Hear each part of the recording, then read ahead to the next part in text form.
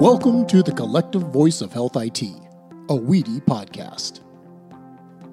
Hello everyone, it's Michael McNutt with Weedy. This week's episode comes from our Privacy and Security Spotlight. We welcome Phil Bauknight, Partner and Chair of Cryptocurrency and Blockchain Task Force for Fisher Phillips LLP. Today's moderator is John Kelly from Edifex, Weedy Board Member and Vice Chair of our Education Committee. Phillip Bauknight is here. Not only are we fortunate enough to have his experience and knowledge, he brings a tremendous amount of passion to the topic of blockchain. And we're going to have a little conversation to take full advantage of that passion and knowledge and experience. We've done at Weedy a number of sessions over the last couple of years on blockchain. Gartner had a very interesting piece a while ago where they used the phrase, healthcare has a lively and persistent fascination with blockchain. I found that to be a very interesting description because I think it does. I haven't spoken to the four analysts who wrote the paper, but I think it does really capture to some degree where we are. Ever since Estonia, a number of years ago, probably 2016, 2017, maybe a little bit earlier, converted their 1.3 million person population over to managing the security and privacy of their medical records with blockchain. I think every vendor, there's been hundreds of vendors pitching blockchain, all kinds of solutions to every payer, provider, and anybody who has a paycheck, who writes paychecks to sell solutions. And I think watching the Gartner hype cycle over the years, it truly has been a roller coaster with, irrational exuberance and troughs of despair and, a couple of things on the slope of enlightenment. So speaking of enlightenment, Philip, I'm wondering if maybe you could level set people, because I'm not sure people really know what, I think we haven't even embraced blockchain and now suddenly we have to figure out what NFTs are, right? Yeah. So if you could talk a little bit about, for this audience to help them understand, cut through the BS, what's the simple takeaway of what is blockchain? And then, a little bit, what is blockchain in healthcare? Yeah. So I think, starting from the beginning, the best way to explain blockchain is to think of it like a digital ledger. And some of you may be saying, okay, great, but I don't know what a digital ledger is. What does that mean? And I think the best way to answer that is to just think first about, well, what's a regular ledger, right? And a regular ledger is just a list of recorded transactions. So you're going to have, in real life, you could have an example is a bank statement or an Excel spreadsheet. The difference here is that the ledger would be digital, so it's not some paper or other tangible product, right?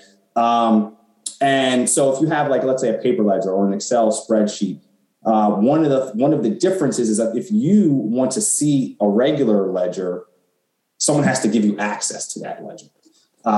If you want to see a receipt that lists all the transactions, someone has to give you access to that. Here with a blockchain, the ledger is digital, but it's also transparent.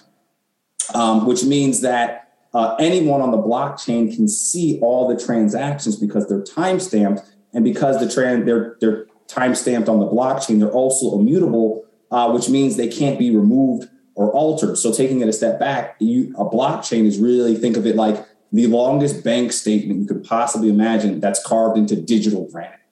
It's a digital record of all the transactions ever made within a given system, and the data it holds can't be changed or deleted. And so when you think about it from that perspective, and we'll talk about some of the specific examples in healthcare and the benefits today, but when you think about it, one of the primary benefits is that for healthcare, with that, it would make falsifying information or engaging in fraud very, very difficult. And it also increases the authenticity and security of the information on the chain. So if we're going to think about medical records and things of that nature, if you have a technological system where all of the transactions or the data that moves from place to place can't be, it's very secure. It's very going to be difficult to falsify that information. And one of the best benefits, because you're because it's on the blockchain and it's transparent, you're removing the middleman, right? So if I need to transfer information from point A to point B, I don't have, whether it's an insurance processor or some type of other vendor in the way having to run their own processes before the information can move. So it helps to authenticate transactions much faster, which can help reduce some of that, transitional lag that you may have typically when dealing with large amounts of data and information and records that you're going to be moving around and trying to store in the healthcare setting. Thanks. That's a good start. I think we've got I'm not sure how familiar you are with our constituents, but we've got a broad range of people. We've got some hardcore geeks in here. We've got a lot of business people, frontline EDI people. So I think that's a good step. Now, one of the things I think in my listening to the conversations about blockchain and healthcare over the years was that starting with, the Estonia, I'm not sure how familiar you are. I'm guessing you have some familiarity with the Estonia implementation of blockchain for medical records. I find that one of the misconceptions is when you talk about the ledger, and we in healthcare think about the problems we have about interoperability and electronic healthcare. A lot of people think about that implementation and some of the others that, we're storing all of the data, all of people's information in these distributed ledgers. Can you talk a little bit more specifically, because this is a privacy and security conference, about how, at least as I understand it, the focus of the use of blockchain in healthcare has a lot more to do with privacy and security than it does actually just storing, like an Epic or a Cerner database, storing all the records, all the films, all the lab results, all that. Can you maybe talk a little bit about that specifically in healthcare, what some of these use cases are where blockchain is zeroing in? Sure. And so,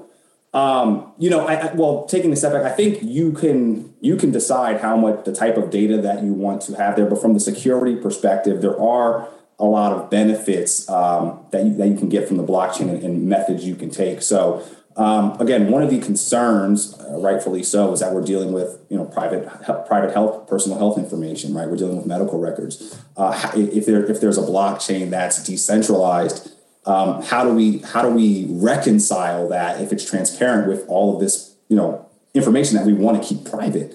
And there's a couple ways to do that.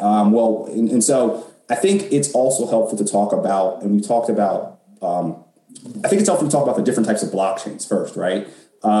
So you have what I was talking about before, the permissionless blockchains, where they're distributed and decentralized, right? And so what that means is that on an open source blockchain like Ethereum or Bitcoin or something like that, distributed means that there's multiple computers that would all have a copy of the blockchain, and all of these copies would be in sync and consensus with each other. So that's what distributed means. And decentralized means that anyone can access this. But what's happening in healthcare to deal with some of the issues that you're talking about is that there's companies and corporations that are working to create private blockchains or consortium blockchains. So a private blockchain is where it's created it could be by an entity in Estonia, it could be one of them. But the difference is that you can still have it distributed amongst multiple computers, but it wouldn't be decentralized, right? It would be centralized, meaning that you would have to have permission to access the blockchain. So whoever runs that blockchain would have to provide you access to that. And what that does is that it allows you to know who's entering the blockchain, who's managing the information, and who you're interacting with. The pseudo-anonymous nature of a decentralized blockchain no longer exists. So by having a permissioned blockchain, especially if you're going to do a consortium type of blockchain, and what that means is where you would have potentially, the primary healthcare doctors, the insurance providers, the benefits providers, X-ray tickets, all of those different entities working on the same blockchain. So you know who you're dealing with, and that way you have an advanced level of security as it relates to unknown actors potentially trying to access this private information, because you'll have a centralized blockchain that serves almost as a gate keeper. Now, from a security perspective, there are some potential drawbacks there because blockchains, generally speaking, one of the benefits of a decentralized blockchain from a security perspective as it relates to the information is because each computer or node has a copy, an individual copy of the blockchain. There's no one central point of attack, as opposed to if you have a centralized blockchain, even if it could be distributed amongst multiple computers and multiple constituents in that particular consortium. There's more of a centralized point of attack because it's not decentralized, and because there's a centralized point of authority. A potential hacker would know where to go if they wanted to try and compromise the system. So those are some of the issues that in healthcare that are being managed and juggled, is determining what type of blockchain we want to have and what type of blockchain that we want to use. Right now, what we've seen so far is focusing more on the permissioned side, and then if you look at the some of the Gartner dialogue as it relates to blockchains, that's like the first stage in blockchains, and they go through a list of how blockchains can potentially evolve over time, and that's kind of the first stage of the blockchain use case utilization. But those are some of the differences in how to manage and really focus on that security aspect just from the overall blockchain perspective. If you'd like me to talk about some of the things that you can do on the blockchains to further security, I'm happy to do that, but I just want to make sure that I'm answering the question and also give time for additional questions in case I said something that may spark another question. Yeah, no, I'm trying to keep it a little bit open-ended because I want to take full advantage of what and offer. We're just scratching the surface, I think, some of us here. And I think part of that is, in healthcare, the folks in this audience, we've been dealing with privacy and security of healthcare information and the storage and interoperability, kind of ubiquitous access so patients can move around with their data. Yeah. And we've been dealing with that to some degree on and off in many different ways for 25 years, kind of more with traditional methods that, for better or worse, seem to be working pretty well, especially around privacy and security, right? We're starting to, but with the new technology, we're starting to have new challenges, right? The earlier conversation about, hacks and ransomware and whatnot. And I think what most people are familiar with blockchain certainly is, crypto and cyber currency. And it seemed to be a nice fit. It kind of emerged from almost nowhere. It was a whole new kind of currency and banking system in the world. Healthcare is a little different, and we're trying to figure out how to retrofit it, right? How do we use blockchain to make things, better, faster, cheaper? So I think it'd be really helpful for this audience to understand some of the use cases that you're aware of. You mentioned a little bit, access, security, credentialing, permissionings and consent, things like that. I'm wondering where you see why, if good enough is good enough, why should we in this audience be thinking about blockchain? Yeah, no, listen, that's a great question. And, I think before we even do that, and I'm going to answer that question, I think it's important for the audience to know, and you bring up a good point. When most people think of blockchain, they think of cryptocurrency, right? They think of tokens, they think of NFTs. And I think when looking into this and when I was really educating myself on this, it was really fascinating to see, blockchain's been around for a long time. It's been around, 20 years. Bitcoin was one of the first known use cases, but the concept of blockchain technology existed before that. And what's important to know is that cryptocurrency cannot exist without blockchain, but blockchain can exist without cryptocurrency. Blockchain has its own unique set of benefits and use cases, notwithstanding cryptocurrency. And so I think understanding that and knowing that, listen, you can be in healthcare and get benefits from this without having to understand Bitcoin or worrying about volatility and things of that nature. You don't even need to worry about this, get some of the use cases of the blockchain technology. So with that as kind of the, setting the stage, I think it's helpful to understand that, listen, from the healthcare perspective, one of the largest challenges is secure storage and transfer of patient information, right? Transaction inefficiency is a huge problem. And one of the reasons is that in healthcare, even though, good enough is good enough, but we still have siloed record keeping systems, right? Each, you have insurance, you have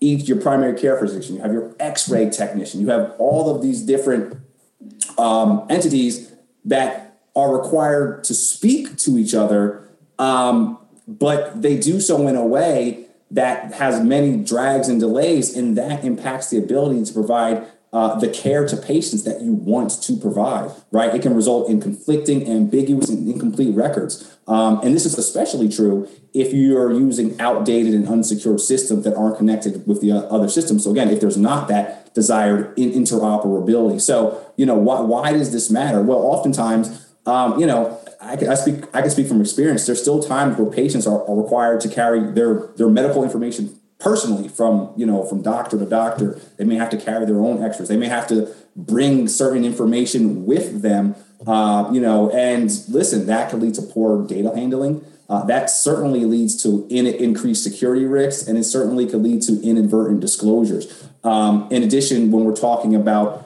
the interoperability and the security, one of the things when you have this siloed approach is you're much more reliant on that particular entity and their employees to secure your information and make sure that it is transferred appropriately and safely. So, I know there was just a ransomware, presentation, and part of that, ransomware, we deal with that as well at Fisher and Phillips, is that, you provide that training, but you're relying on, an administrative assistant or whoever the case may be. And if there's an emergency or you need to transfer information or get information, the information may not be stored electronically at all, and it may be stored in the back somewhere in a bunch of red wells, and someone has to, get that information, and they may not have the same urgency to get it as the need requires. They may be having a bad day, and this information needs to move quickly, and it has to go through these various checks. Well, what if you get the request on a Friday at 3:00? Well, there's a good chance you may be that patient may be waiting till Monday morning before even that document collection even gets started, before that it even gets processed. What if you're still faxing information, right? How secure is that? And again, there's many healthcare institutions, they do still use faxes, and they do transfer information in hard copy and things of that nature. And again, so it's not, and they store it in paper. Even if they have a digital copy, it's just not that secure. And then so using blockchain technology, again, because you can, everything is immutably stored on the blockchain. You're not going to have the fraud issue, and it allows the owner of medical data to maintain privacy while providing a vehicle for patients, doctors, and healthcare providers to secure that information rapidly and securely. And that's a big thing. Let's say there's an individual who needs chemotherapy, right? And they need to get information from multiple sources, and they need to have insurance run, and they need to have, certain prescriptions. Well, each of those things has an underlying behind the scenes check of checks and balances that have to be run through before that information can be, provided. But if the information, so for example, you can store information on the blockchain and securely encrypt it. And what that means is that information is there.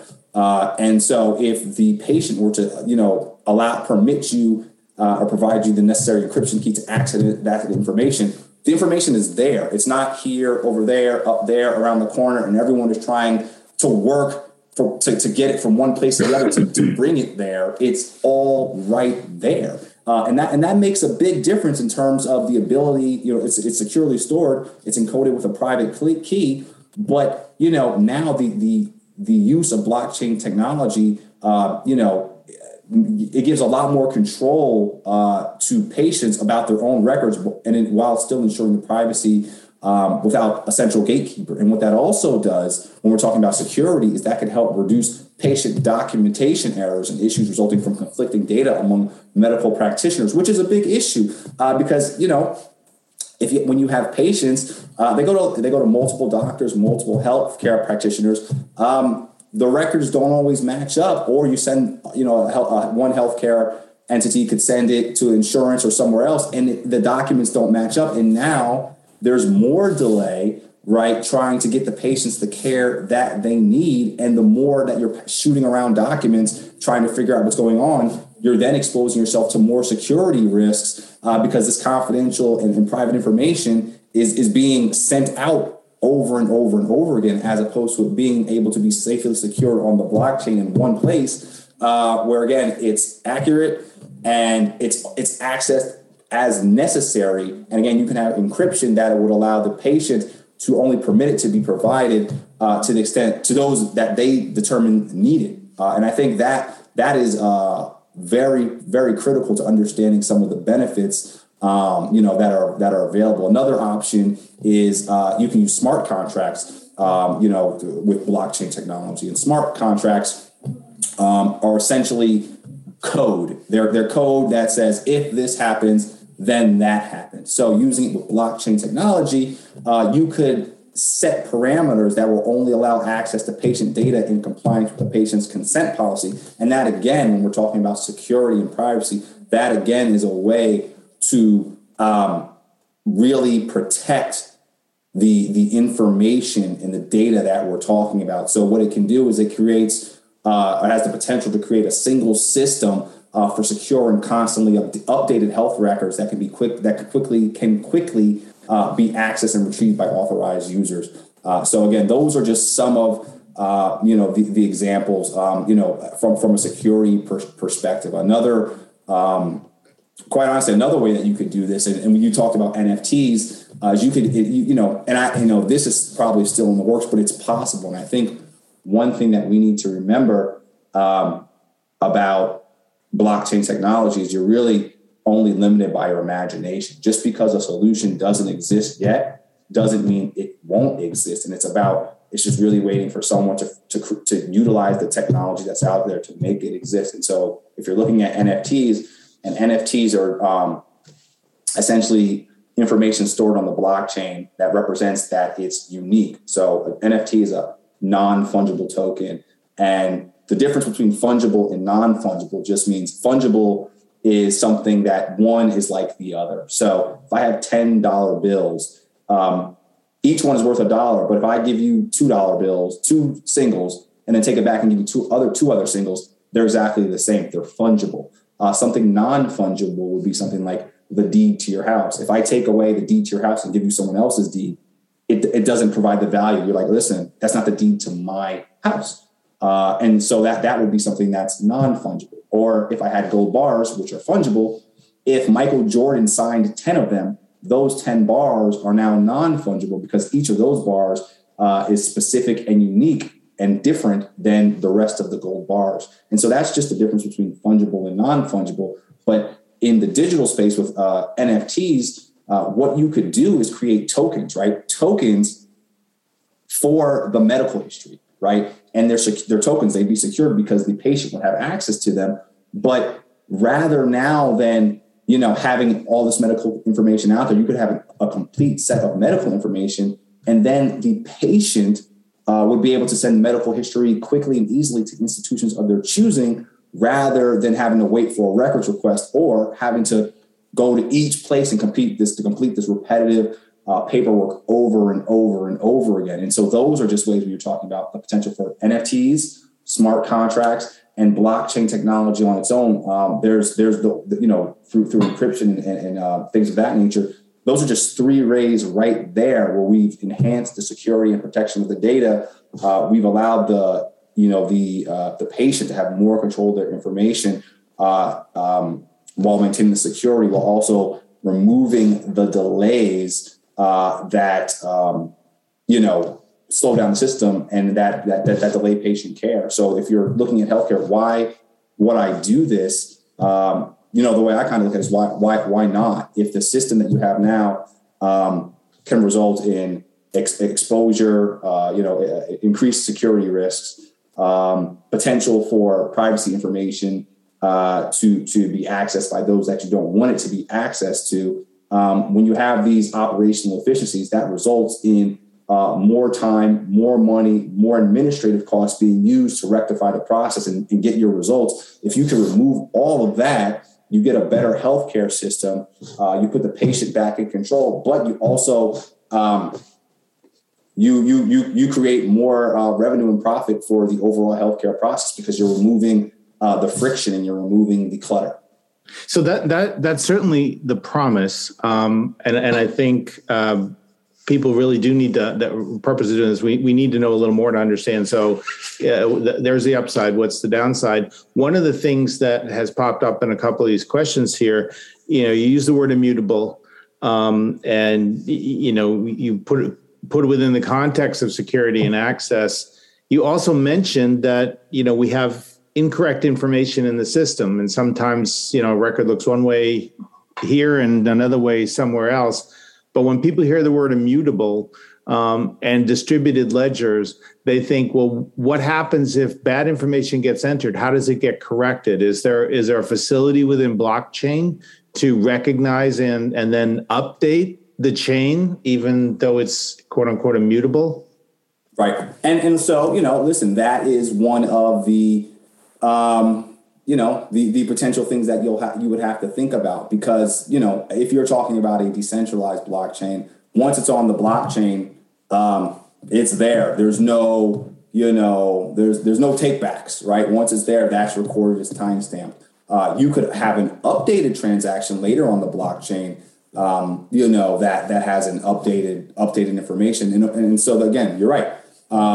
If there's a mistake in the records, that mistake is there. Now you can have a new entry later that has updated and correct information, and that's one way to do that. Certainly, but that's one of the potential drawbacks of the technology is that it needs to be correct. But if you are doing things, I say measure twice, cut once. If you're taking the time to make sure the information is correct the first time, because it's going to be immutable, there's going to be, arguably less chance for rushing, less time for just blowing through things or speeding through things, because you can just redo it over. But although that doesn't often happen, so if you know that you have to take your time and make sure it's right because it's going to be there, then one could think that you could do that, and then if you do that and it's secure there, then you help to potentially reduce a lot of the risk of the conflicts. Again, if you have to update information,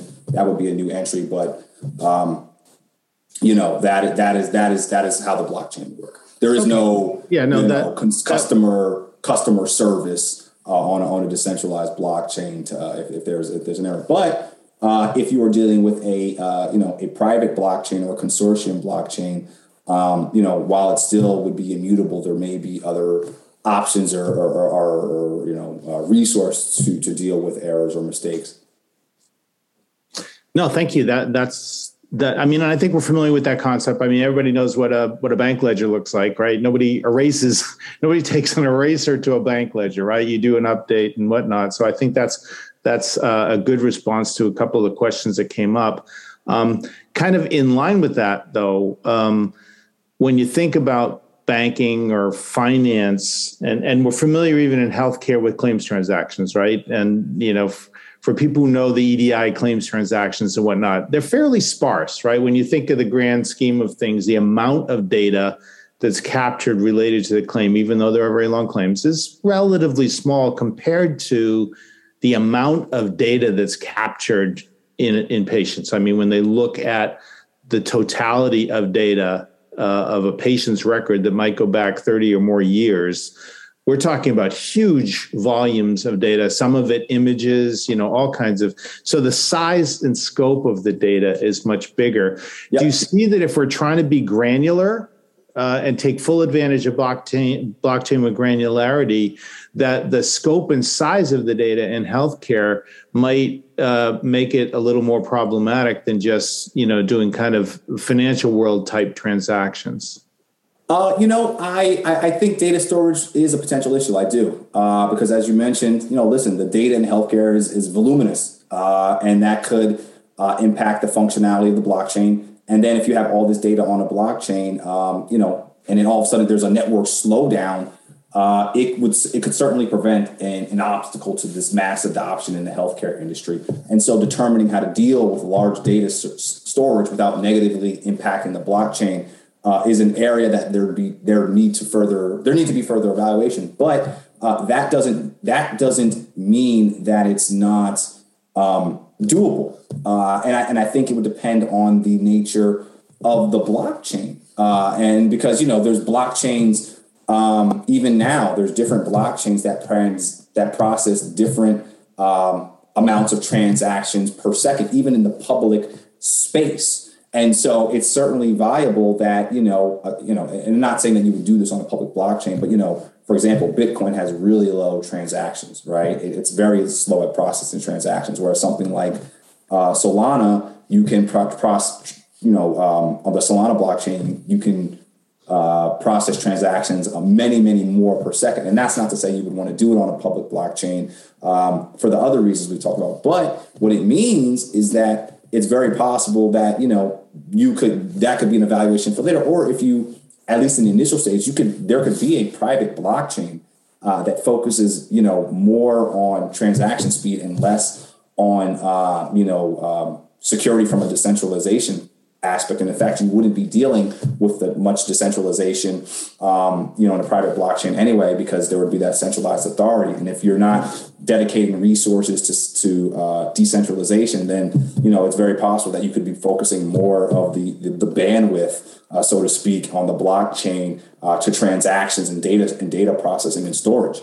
And so, there's many options out there that I think will continue to come over time. Again, and I only use public blockchains as an example, is that if you look, for example, at Ethereum, Ethereum, one of the challenges they're having or that they're working on is scaling. And what that means is they want to be able to do more on the blockchain. And there's been examples where they've stacked what are called layer 2s on the initial layer 1 blockchain. And the first layer focuses on decentralization and security, while the layer 2s would settle back down into Ethereum and focus on the speed and transaction. So that's not to say that if that can be done on Ethereum, that it couldn't be done on another blockchain or another private blockchain. And so I wouldn't say just because it doesn't exist now doesn't mean that it won't exist soon or later. And especially, as you all know, there's many in the healthcare space, there's blockchain healthcare, and they're working on solutions and working on ways to navigate and manage these issues, which you're talking about.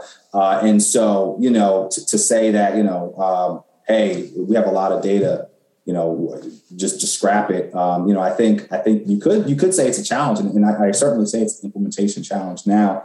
But, if you look at even where some of the use cases of blockchain technology were a year ago to now, it moves pretty, there's a lot being done. And in the blockchain and healthcare space, there's a lot of work being done to evaluate ways to derive the benefits of blockchain. So I think that certainly an issue, but I wouldn't say that it's an issue that is not being looked at or can't be solved. So you mentioned a little bit there. There's things going on. I've heard about provider credentialing. I've heard a little bit about consent management, which seems to be exciting for some. Where are you seeing, are the EHR vendors, for example, or the payers? Where in healthcare are you seeing actual real things happening? And if you do have any decent examples, maybe walk us through as much as you can. So how does that actually work? So I think the way it works is what there's been consortium blockchains, and that seems to be the biggest thing that's happening. That there's companies that certainly have it. I can't think of them off the top of my head. I was actually looking at a bunch of them just yesterday, just to make sure that they're still working on these things, and they are. So I should have taken notes of the different companies, I suppose. But one thing that I've seen is the consortium blockchain, where you'll have, how it would work is that you could have, let's say, your insurance, your benefits, your hospital. And so, you can, if there's a claim, the claim will be processed by insurance or the benefits, then, they pass it over, you would all be able to access the blockchain as necessary to get that information as necessary to process a claim or to get the information or determine. For example, an example will be prescription. You write a prescription, in order, before you can get to prescription, you have to make sure that CVS or wherever has the drug that's there, and then on top of that, then you may have to have a connection with benefits to make sure that this person's benefits allow them to be covered for this drug. And then, the doctor that writes the prescription would have to get that over. And there may be a background check or some procedures going on behind the scenes to deal with managing and processing the script. But ideally what you want is when that happens, by the time you get to your pharmacy, that's all been taken care of, and you can pick up your prescription. As we know, many times that's not the case. You end up having to wait, or you get the generic one because they didn't have the one that was actually prescribed to you. And again, that's frustrating for the patient. And so if you have these consortium blockchains where the different parts of the healthcare process are willing to work together, that's what I've seen. And again, that's not to say that everyone is doing this, but that is where I've seen it the most and where I've read about it the most is in seeing these consortiums where you'll have the different constituents that make up the healthcare chain that are going to need to talk to each other and going to need to work to each other.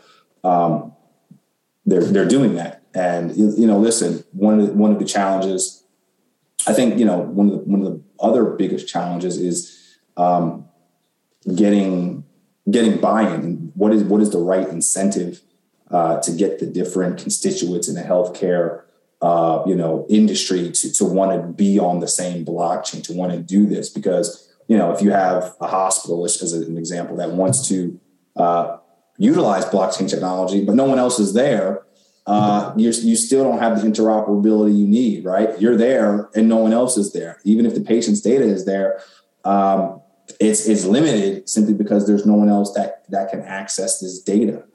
So I think looking at seeing what will incentivize the necessary parties and the necessary players to want to utilize blockchain technology and getting that buy-in, I think is really that is even more so than the data storage and all that. I think is that's going to be the issue because there's been limited innovation in healthcare from that side. Again, we're talking about medicine. Tons of innovation, but in terms of data storage and management and transferability, kind of it's doing a lot of things the same way we've done them, which is okay. But it's like, well, if I've been doing this and it works good enough, why would I change? Like you alluded to, and I think getting the buy-in and seeing the bigger picture and the options there, and determining the proper things that would incentivize people to do this is really the biggest challenge for blockchain adoption in healthcare. Well, one of the things, it's counterintuitive to say it, but in healthcare, we are highly regulated. Yep. And there's a lot of innovation literally in the last 18 to 24 months that happened because regulation came out and said, as part of interoperability, we're going to use certain standards called FHIR. And there was huge investment, both private and public, to make that happen. One of the areas that they're still wrestling with is this notion of consent management, which I've heard pop up a lot with blockchain. That the idea that I'm a patient, my records sit in a couple of locations, and I want to have my spouse, my PCP, and 3 specialists I want to give consent. Have you explored this all? Do you have any idea of how would that work in blockchain where I offer consent, I record consent somehow, and then somehow they're all available. They all know that they can have access and then get access to the data. Is that anything that you've seen or envisioned anywhere in healthcare? Yeah, well, I've seen that. I've seen that concept in the concept of, so what you would use is you probably use smart contracts, right? You use smart contracts combined in theory with oracles. And so with a smart contract, it's code that if then that happens. And so what you would need is an oracle that's a technology that provides the blockchain with outside information. And so if you're trying to have certain events happen based on real life events, the only way, because a blockchain is insulated, it doesn't know what happens outside of that blockchain.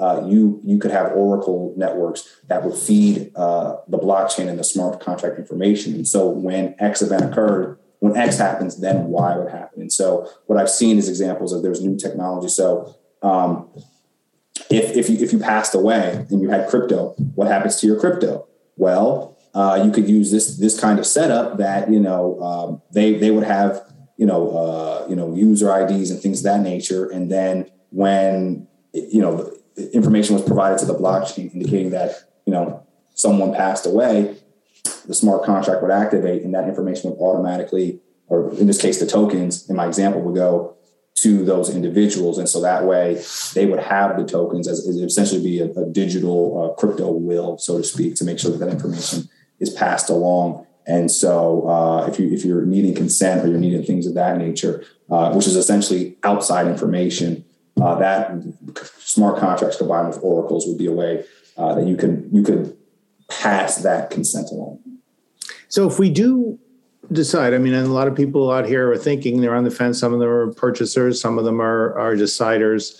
What are some of the challenges if we want to flip over to blockchain? What are some of the implementation challenges we really should be thinking about? Well, the first one is you're going to have to decide what type of blockchain you want to use. Whether it's permissionless or permissions, i.e., public versus private.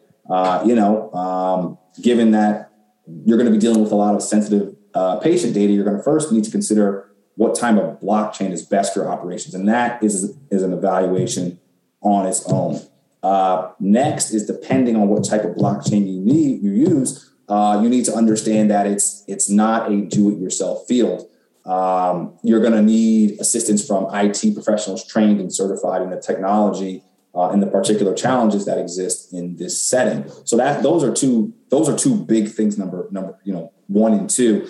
Another one is you're going to have to evaluate, and this is still developing, is to what extent would HIPAA play a role in the storage of private patient data if you're using a decentralized network, which is designed to be transparent. There's an argument that storage of the private patient data on a public blockchain presents a risk of data being exposed. Now, again, there's ways that you could arguably minimize or mitigate that risk through encryption, through tokens, but that is certainly out there. Then on the alternative, you may, again, try the permission side. But I think evaluating the type of blockchain, evaluating what you would use it for. Because, if you're just trying to use it solely for data storage, I think sometimes what happens, and you've alluded to it, is that, it's a very big thing. People are talking about blockchain technology. So some companies try and do it simply because they think it's the thing to do, or it gives them a, first mover advantage, or it's something, it gives them an edge up. But you have to think about the benefits of the technology and what you're trying to gain from it and how it can best serve your operations. Because just because blockchain technology is new and innovative and provides a lot of benefits, if it's not providing benefits to you that you can't get somewhere else, that may be safer or cheaper for other reasons, then it may not be, the decision you need to make at that time. And so I think having a realistic decision about what you want to use the technology for is also very, very important.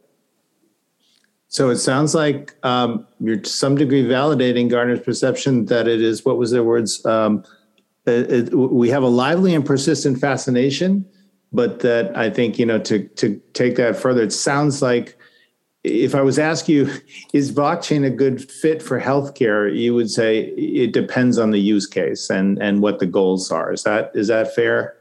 I think it is. I actually do think it is I think it is. But each situation is different. So, I think in all things, it's going to depend on, is it good for me? Well, it depends what I want to do with it. But I think overall, given some of the issues and the challenges that are present, I do think the technology could provide many benefits. Okay, excellent. Well, that is bringing us right up pretty much on the hour here. Phillip, I want to thank you very much. It's been fascinating. I think you've helped walk us slowly along the trail of understanding what blockchain is and what it isn't. So we appreciate your contribution, and hopefully we'll be coming back to you to go to Blockchain 201 next time. My pleasure. Thank you very much. All right, have a great day, everybody. This has been the Collective Voice of Health IT, a WEDI podcast, where the health information technology community connects, collaborates, and creates solutions for a better health system. Find this episode and many more on our website, wedi.org. Thank you all for joining us, and be safe.